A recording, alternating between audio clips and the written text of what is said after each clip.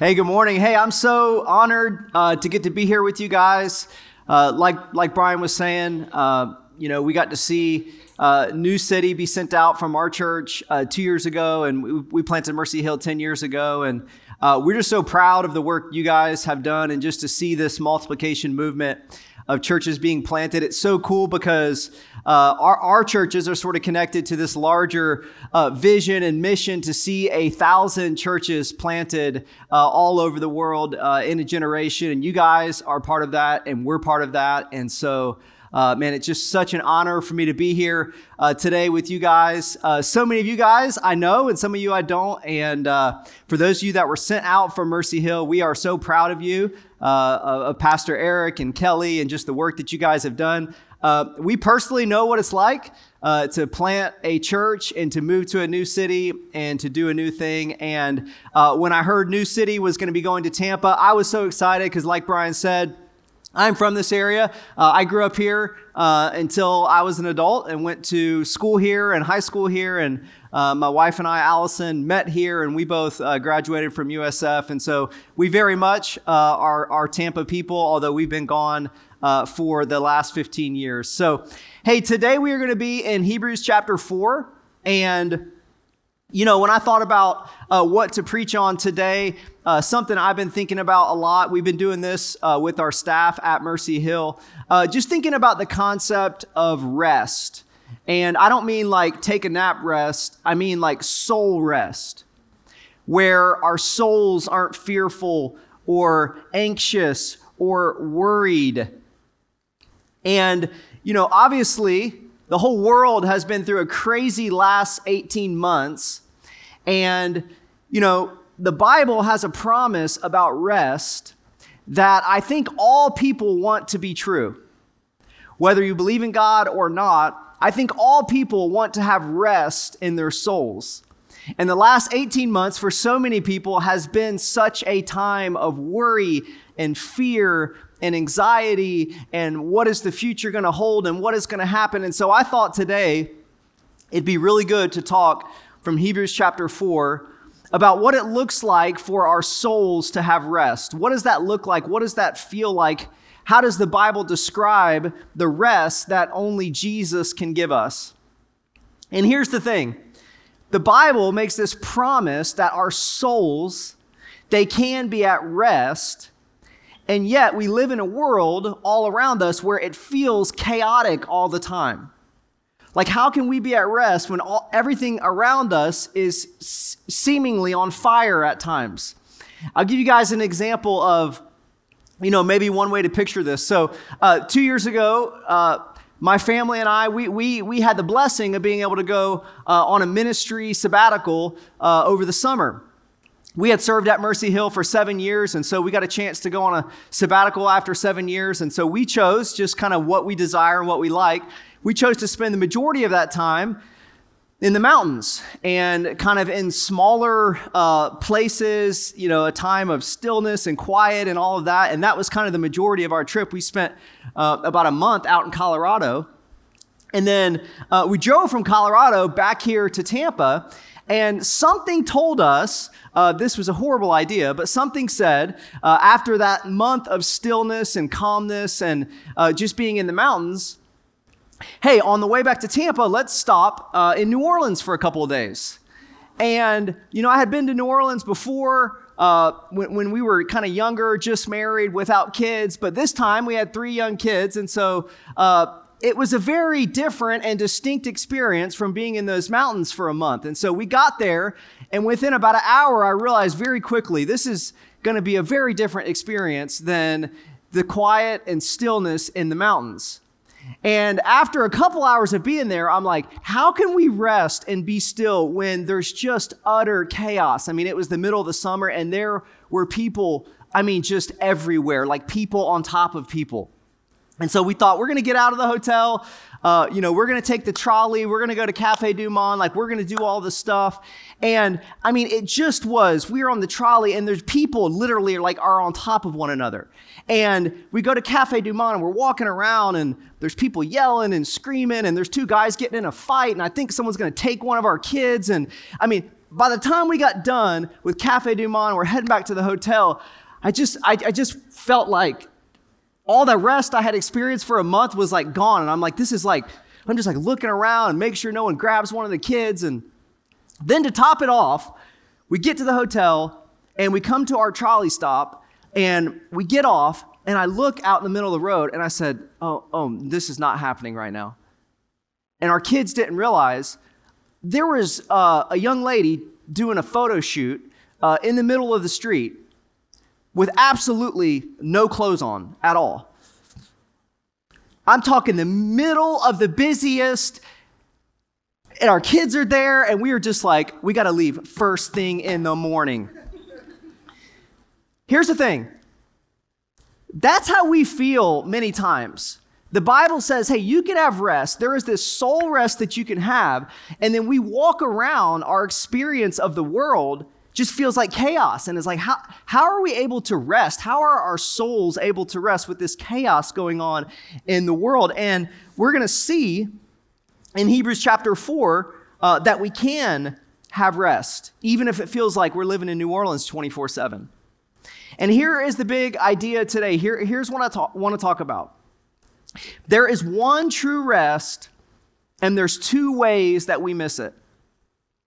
We're going to be looking at Hebrews 4, and actually that's going to connect back to the Israelites in Numbers chapter 12 and 13, and the ways that we're able to miss getting rest and having rest in our lives. It's so common to humanity. So there's one true rest and two ways we miss it. Let's look at Hebrews 4, verse 1 through 3. I'll go ahead and read along. I think you'll see it on the screen here. It says, therefore, since the promise of entering his rest, God's rest, the rest that Jesus provides us, that promise, it still stands. But let us be careful. And I want you to note that word there, that phrase, be careful. So he's about to give us a warning. There is a rest that we can enter, but we must be careful. That none of you be found to have fallen short of it. For we also had the good news proclaimed to us just as they did. And when you read that, you got to say, who's the they? Who are they talking about in Hebrews 4? We'll get to that in a second. But the message they heard was of no value to them because they did not share the faith of those who obeyed. Now we who have believed enter that rest just as God has said, so I declared on oath in my anger, they shall never enter my rest. And yet his works have been finished since the creation of the world. So we see here in verse 1, there's a promise that there is this rest that God and God alone has that he offers to us. That we as regular human beings are able to enter God's rest, but we have to be careful that we don't miss it. This is such an incredible truth that even though we live in a world that's chaotic and we can't control the future and things happen to us that we don't want to happen, there is a rest that God offers every single person. Rest from the fears and worries of this world. Rest from, and this is the human condition of every human, rest from striving for our salvation.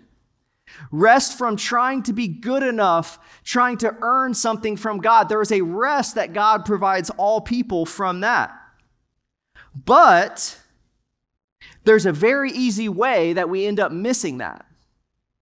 And that's what he's talking about here in verse 2. We got to be really, really, really careful that we don't miss the rest that God offers us. Just as they did, verse 2 says. And so what is it talking about here? It's actually talking about, if you know the biblical story, the writer of Hebrews 4 is actually referring back to Numbers 13 and 14. I know you guys as a church have been going through the book of Exodus, and the book of Exodus is about God bringing his people out of slavery into the promised land, into physical salvation, which is a greater picture for the salvation that we all can have in Christ. And the book of Numbers is basically about a specific period during that timeline, where the people ended up having to stay kind of in this in-between period for about 40 years because of their disobedience. And when he says, hey, be careful that you don't fall short of God's rest, just as they did. He's actually referring to this story in Numbers 13. So what happened in Numbers 13? So Moses tells the people, look, I want 12 of you guys that represent each of the tribes of Israel. We're going to go spy on the land that God is going to give us. And God said, hey, I'm going to give you this land. I'm going to bring you into this salvation. I'm going to bring you into this really, really, really great land. And so they send 12 spies for 40 days. And the purpose is to go into the land, to spy on the land, to look at the people, to look at the types of cities that they're living in, to get some of the basically food from the land, so they actually end up getting some grapes from the land, and do all of that, and then bring it back and give a report to the people so that we know where God is bringing us. And what we see right after this is the ways that the people end up missing God's rest, missing salvation, and it's so similar. It is the common human experience, the common human problem, and that's what we're going to end up looking at. So they go on this mission, and 12 of them, they're there for 40 days. It's this secret mission. They're seeing the land that God promised them, you know. They've been journeying from slavery, and now we're in this in-between period, and now we're going to go and get to see our salvation, see where God is bringing us. The land is everything that God said it was going to be. It's so marvelous. It's so wonderful. They bring back this huge thing of grapes, but the cities are fortified. The people, if you go back and read, they say they're basically like the Nephilim, and they're these massive, huge people. And so they begin to get scared, even though God said, this is your salvation. This is where I'm bringing you. They begin to get scared, and they begin to fear, and their fears begin to become bigger than God. And they end up making this massive mistake that makes them end up missing God's rest. So there's two ways that we can miss the salvation and rest that God can provide for us. The first one is this: it's despair. And we're going to see this in Numbers 14. So Hebrews 4 is telling us, hey, there is this rest that God promised you, but you got to be really, really careful. Because just like the people back in Numbers, they missed it. Despair is the first way they missed it. You see, sometimes unbelief will manifest itself in despair. Look at Numbers 14, verse 1 through 4. So they came back, they gave the report, and then some of the 12, 10 of the 12, started being very negative and pessimistic. Like, yeah, the land is great, but the cities are fortified, the people are huge, there's no way this is going to happen. And so all of a sudden, they start getting whipped up into this frenzy of despair.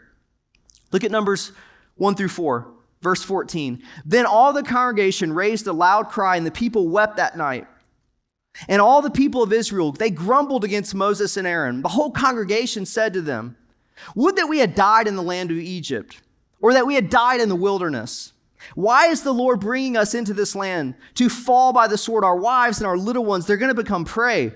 Would it not just be better for us to go back to Egypt? And they said to one another, let us choose a leader and go back to Egypt. What a crazy story that God has brought them out of slavery. He's promised them salvation. He has showed them what it's going to look like. And now they're not going to get to experience that rest because they're being confronted, and they feel one of the most common human problems. They just feel despair. They see something in front of them that's bigger than they can do on their own, and so they feel despair. And this is something that all human beings experience. And despair, oftentimes, when we're faced with some situation that's bigger than that we can handle on our own, if we don't believe, we end up being driven into despair. How is this expressed in our lives? It's expressed through fear, anxiety, anger, helplessness, hopelessness. You think of like situational examples. You know, maybe anxiety that you can't seem to get over. Fear with something with your kids, or a wayward child, or an issue in marriage that just feels and seems too big. A health issue. financial issues, a sin pattern you can't beat, addiction with yourself or somebody that you know, a diagnosis, fear of death. You see, the response, albeit a natural response, but a sinful response, is to have despair when we are faced with something too big for us to handle on our own. And the author of Hebrews 4 is saying, hey, be really, really, really careful. You know, it's like he's holding up this massive warning sign that God has this rest to provide, but be so careful because human beings, for the last 3,000 years, when they're faced with something bigger than they can handle on their own, have a tendency to despair. And so the people do. They claim things about God that are just absolutely wrong. God wasn't bringing them out there to kill them. God wasn't trying to hurt them. Yes, it was scary. Yes, the people were big. Yes, the cities were fortified, but God was going to do the work on their behalf. God was going to be able to handle the situation on their behalf. And yet, through unbelief, it led them to despair. And what ends up happening? Why didn't they get to find God's rest? Because this is what happens in Numbers 14:22. None of the men who have seen my glory and my signs that I did in Egypt and in the wilderness, and yet have put me to the test these 10 times and have not obeyed my voice, shall see the land that I swore to give to their fathers. And none of those who despise me shall see it. This is one of the saddest stories in the whole Bible. Basically, what's happening here, because of the unbelief and despair of the people, you have an entire generation, all of the adults, pretty much, that God brought out of Egypt, brought out of slavery. He's bringing them to their salvation. Pretty much that entire generation is going to die in that in-between period. They're not going to be able to see God's salvation. They're not going to be able to see God's rest because they saw this huge problem in front of them. Instead of believing, they didn't believe and they had despair, and that's the consequence. You see, when we read the Bible so many times, even this story, the Bible begins to read us. Because our sort of tendency to go towards unbelief is just like the people here. All of us naturally, when we face something that's bigger than we can handle on our own, we have this option of, God, you can handle it. So I'm going to trust you. I'm going to believe you in this, even though it's hard, even though these things seem huge, or I'm going to be led into despair. And I'm just going to throw my hands up and say, I don't know. And that's the first way we can miss the salvation and God's rest that he can provide for our souls. We miss it through despair. But here's the thing about humanity, and the people are just so crazy here, because from one moment they are in despair, and the next moment they literally sort of swing the opposite way over the exact same issue. And we see another common human problem and another way that all of us can end up missing God's rest and God's salvation. And it's the second sort of point today. It's through self-reliance. So the people, they despair. They say, God's going to leave us out here to die. And God says, you're never going to enter the land now. Every single person that saw my salvation, that saw my hand at work bringing you out of Egypt, every person that saw that and then wouldn't believe what I would do with bringing you into the land, every single one of those people are going to end up dying out there in the desert. And so what's their response is to literally swing the opposite way in self-reliance. And all of us have experienced this, where we face a situation and we feel despair. And then at another moment, we sort of swing to self-reliance and say, I can do it on my own. I could do it on my own. Look at what the people say here in Numbers 14, verse 39 to 45. It's just pure insanity. When Moses told these words to all the people of Israel, like, hey, you're gonna die out here. Like, you guys didn't believe, you're gonna die out here. So Moses told that to the people. The people mourned greatly, and they rose early in the morning and went up to the heights of the hill country, saying, here we are. We will go up to the place that the Lord has promised, for we have sinned. But Moses says, whoa. Why now are you transgressing the command of the Lord, when that will not succeed? Listen to this. Do not go up. For the Lord is not among you. Like, don't do it. Don't do it. Yes, you could have done it because God was with you, but God's not with you now. So please, please, please do not do it, lest you be struck down before your enemies. For the Amalekites and the Canaanites are facing you, and you shall fall by the sword because you have turned back from the following the Lord. The Lord will not be with you. But they just presumed. They presumed to go up to the heights of the hill country, although neither the ark of the covenant of the Lord nor Moses departed out of the camp. Then the Amalekites and the Canaanites who lived in that hill country came down and defeated them and pursued them even to Hormah. We look at this and we're like, that's crazy. Like he was saying, like, don't do it. But they had swung so far to the other side, they said, hey, we're going to rely on ourselves. We're going to depend on ourselves, even if we have to like literally distort the reality that's in front of us. Like they had to have known, right? Like this is not going to work out for them. It's funny, I recently read a book. It was a biography of Steve Jobs, one of the founders of Apple. And one of the things in that book that kept coming up is they said one of the things that made Steve Jobs somewhat crazy, but also somewhat brilliant, is he had this, what people would call this reality distortion field. You know, like people would say like, hey, that's not possible.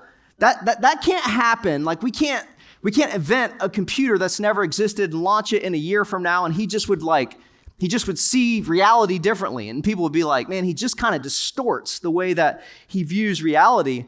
And it just makes me think, hey, the people here just had this like massive reality distortion field. Like Moses is like, hey, don't do it. Like you're going to die. You're going to be struck down. And they're like, man, we could do it. Like we could do it. Like God, we could do it. Like, you know, we didn't have faith before, but now like we're going to do it. We're going to do it. And it's just like, no, don't. Like, don't try to rely on yourself. And self-reliance is, yes, the opposite of despair, but it's kind of taking things into your own hands. It's doing something different than how God would tell you to do it. Yeah, I know God said do it this way, but I'm going to do it this way. It's being self-righteous, prideful. It's deceiving ourselves about what we can handle. It's not listening to people around us. And you see some of those same areas I mentioned earlier, you know, maybe like an issue in marriage. It's so common to go from, hey, I have despair over this thing, and now it's like, hey, I'm going to swing towards, I can handle this, I can do it, I can fix it, I can make it right. We do that with everything in life: financial issues, health issues, a sin pattern we can't beat, a diagnosis, the fear of death. You see, the answer to despair is not to become self-reliant. It's not to say, become better, get tougher, like will it out. We need to just be self-reliant. Like that is absolutely not the answer. So far we've seen, hey, these are the two common ways. These themes are throughout the Bible, and every single one of us deal with this. Either being in despair over an issue that's too large for us, or swinging towards self-reliance. All of us do that, but there really is a third way. There's a third way that we actually can have rest, and God can provide our hearts rest. It's not despair. It's not self-reliance, and that's what Hebrews 4 is warning us about. Hey, don't miss it. Don't miss it like the people missed it, because there still is a Sabbath rest for the people of God. And what is that Sabbath rest? It's the Sabbath rest that Jesus offers us. Look at Hebrews verse 4, verse 6 through 9. Chapter 4, 6 through 9. Since therefore it remains for some to enter it, and those who formerly received the good news, they failed to enter because of disobedience. That's what we've been talking about. Despair, self-reliance. Again, he appoints a certain day today, saying through David so long afterward, in the words already quoted, today if you hear his voice, do not harden your hearts. For if Joshua had given them rest, God would not have spoken of another day later on. So then, there remains a Sabbath rest for the people of God. This is the main point today that I want us to see. Hey, don't miss it like this. Don't miss it through despair or self-reliance. The only true rest is Sabbath rest. And what is this Sabbath rest that God has for the people of God? It's not only rest from fear and anxiety and unbelief. But even greater than that, and this is a theme throughout the whole Bible, it's a rest that our souls can have where we don't have to strive to earn God's acceptance. We don't have to strive to earn the favor of God. We don't have to be good enough. We don't have to overcome all the mistakes of our past. You see, every human being all around the world, ultimately, very deep down inside, has this self-salvation project of I have to be good enough or I have to do the right things to ultimately sort of earn God's, acceptance and favor, earn the acceptance and favor of the cosmos. All people are working towards this, and this is the thing ultimately that Jesus provides us. Look at what Jesus says in Matthew 11, verse 28 through 30. He says, "Come to me, all who are labor and are heavy laden. I will give you rest. Take my yoke upon you and learn from me, for I am gentle and lowly in heart, and you will find rest for your souls. For my yoke is easy and my burden is light." This is the rest that God is talking about. It's God's rest. Do you think God has fears and worries and anxiety over the things that we do? God knows the future. God's powerful. God's all loving. There's a certain sort of rest that God has, and he allows us to enter into that. And it's ultimately Jesus that provides us that rest. You see, the worst situation we were facing, much worse than the situation of, hey, we have to go into the promised land, was just the reality of sin and death, the reality of our own sin, of our future death. That's the worst situation any of us have ever faced. And we couldn't do it on our own. Yes, we could despair, but being self-reliant and working towards that would never earn us what we needed to earn before God. We can't be good enough. We can't outrun our past long enough. But Jesus came and he exchanged his righteousness for our unrighteousness, his obedience for our disobedience. He took that, gave it to us as a gift if we would only have faith in him. And when our salvation is secure, when we no longer have to seek after being good enough, being righteous enough, trying to earn our way in this world and our acceptance before God, then our souls can have rest. And that's the rest that Jesus provides for us. And so I would say if you're here today and you're just not sure where your relationship with God is, I would just sort of ask that question.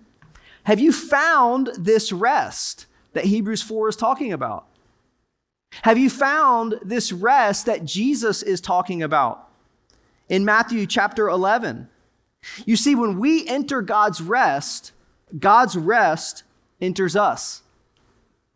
We no longer have to strive to be a good enough person for God's acceptance. And I would just encourage you guys to just think, hey, have I found this rest?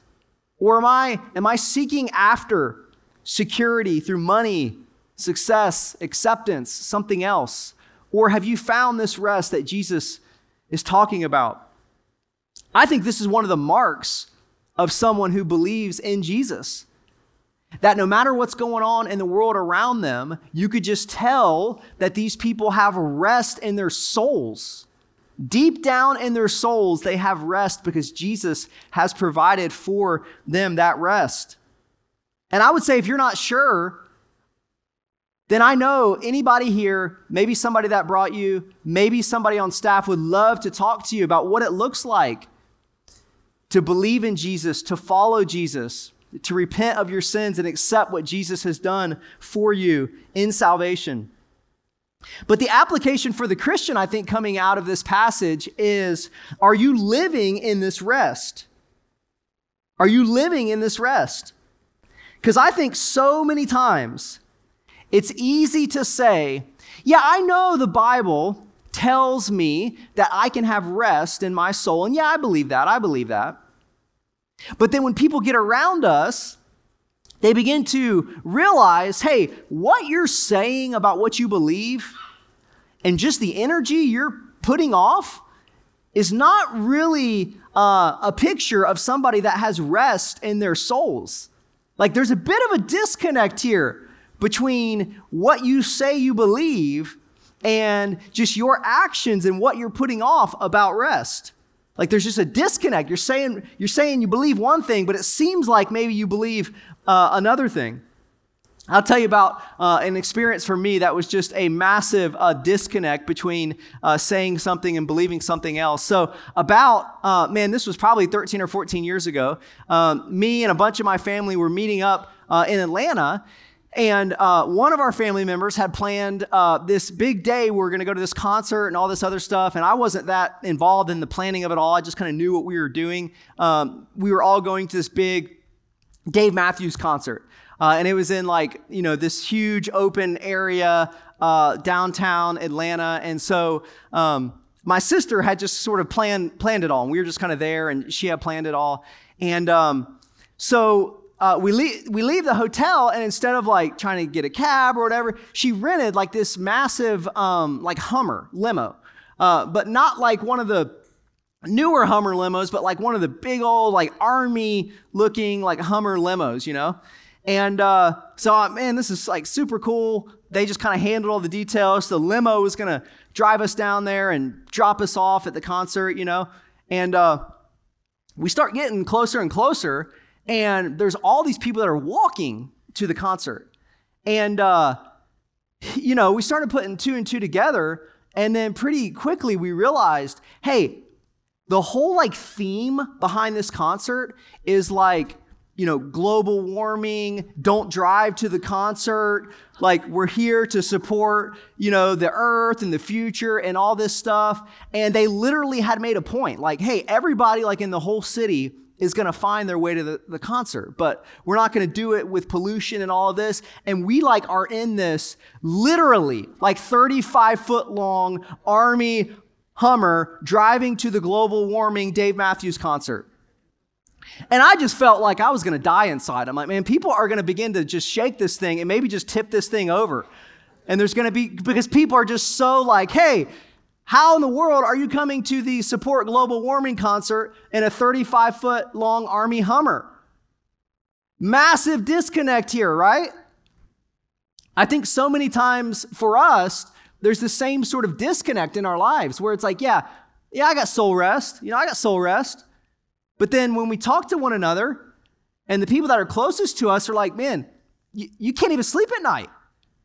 You got anxiety over going to bed. How are you saying you have rest in the deepest parts of your soul? And so I think we just need to challenge one another today to say, hey, do we really have this soul rest? Not just something we're talking about, but do we actually have this type of soul rest that only Jesus can provide for us today? So let me close with this. I think the application for all of us today is this. Let us strive to enter God's rest today. Let us strive to enter God's rest today. Look at verse 11 in chapter 4. Just sort of a concluding verse here. What does he say after all of that? After, look, the people being in despair and then them being self-reliant, but there's still this rest that God provides for us. What does he leave us with? What does the author of Hebrews leave us with? Let us therefore strive to enter that rest so that no one may fall by the same sort of disobedience. He leaves us with that massive caution sign again. Hey, let us strive to enter that rest. And unlike the people in Numbers 13 and 14, we don't want to fall by that same sort of disobedience, so we got to strive to enter the rest that Jesus offers for us. So let me just challenge you with this. If you're just willing to go kind of introspective on your own life and your own soul, what is that thing in your life that's keeping you from really resting in what Jesus has done for you? It's a hard question to ask. I mean, life is so busy, the world's so busy. Many times we don't actually sit and be introspective about things that are actually happening in our lives, in our own minds, and in our own hearts. So what is that thing where you need to say, Jesus, today, this is the thing that's keeping me from resting in you, and so I just need to hand it over to you. Is it anxiety, fear, despair over a situation, marriage, something with your kids, still struggling with something in your past? Many of us struggle with that. Still doubting God's love for you? So many people struggle with that. Striving to trust, to believe, to have faith. So what does it ultimately look like? Because you see this word strive. What does it ultimately look like to strive to enter that rest? You know, the thing with the way it's talking about striving here, it's not talking about working for your rest. You know, it's not talking about being good enough to get the rest from God. So what does it mean in this situation to strive? He's basically telling us strive to believe. Like it's not a work to do, but it's a truth to rest in. Think about it like this. I'll just kind of be super vulnerable with you guys. I hate to fly, okay? Like hate to fly. When I fly, I do fly, okay? But I do not like to fly. And when I fly, I am geared in the whole time. I mean, I look around when I'm flying and I'm like, there's people sleeping. I'm like, we are going 500 miles an hour, 6 miles above the earth, and you people are sleeping. We're going 500 miles an hour in a little metal tube. This thing could just crash at any moment in time or blow up or whatever else. That's what I'm thinking the whole time I'm flying. I mean, if that plane even shakes a little bit, I'm looking at the stewardess and waiting for the announcement. Be like, man, are we going down? What's happening here? I mean, that's just the way I think about it. I'm like, planes do crash, people. And you're drinking coffee and sleeping and reading a book. What is the difference between me and those people that are just like sitting there relaxed? They don't believe the plane's going to crash. They're just kind of resting in that. And me, the whole time, I'm like, man, when's this thing going to go down? And that's what we have to strive to do. Strive to say, this is what God said. And you know what? I'm just going to believe that. You see, the thing about this story, I'll leave you with this today. The thing about this story, there actually were 2 adults that God did allow to go into the land. And if you remember the story, it was 2 of the 12 spies, so Caleb and Joshua, probably the youngest of them all, that God did allow to go into the land. And why? It's because of this. Look what they said. Look what they said. And I want to leave y'all with this. And this is the attitude, this is the spirit we've got to have about the promises that God gives us. Numbers 14, 8 and 9. So the people are freaking out. Everybody's scared. They think they're going to die. What do Caleb and Joshua say? Hey, if the Lord delights in us, he'll bring us into this land and give it to us. It's a land that flows with milk and honey. Only do not rebel against the Lord. And don't fear these people. They're like bread for us. Their protection is removed from them, and the Lord is with us. Do not fear them. You see, they all saw the same stuff. They saw the same situation. They saw the same fortified cities. They saw the same big people that they were scared of.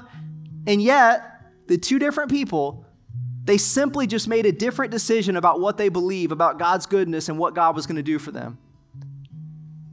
And so this is telling us, like, we got to strive to be like Caleb and Joshua. And what God says, we believe. God tells us, hey, your salvation, you never have to earn anything from me again. We just simply have to believe that. A situation that we're facing, some moral issue where God says this is the right way to go, we simply just have to believe that. And that's what it looks like to rest ultimately in what Jesus has done for us. Let me go and pray for you guys. Just close the sermon with praying for you guys, praying for issues that you're facing. Lord, I know everybody in here, God. Yeah, we read the word, Lord, but your word reads us. And God, there are times where every single one of us struggle with despair over a situation, something that just seems like there's no solution in sight. It's too difficult. It's too hard. It's too great for us, God.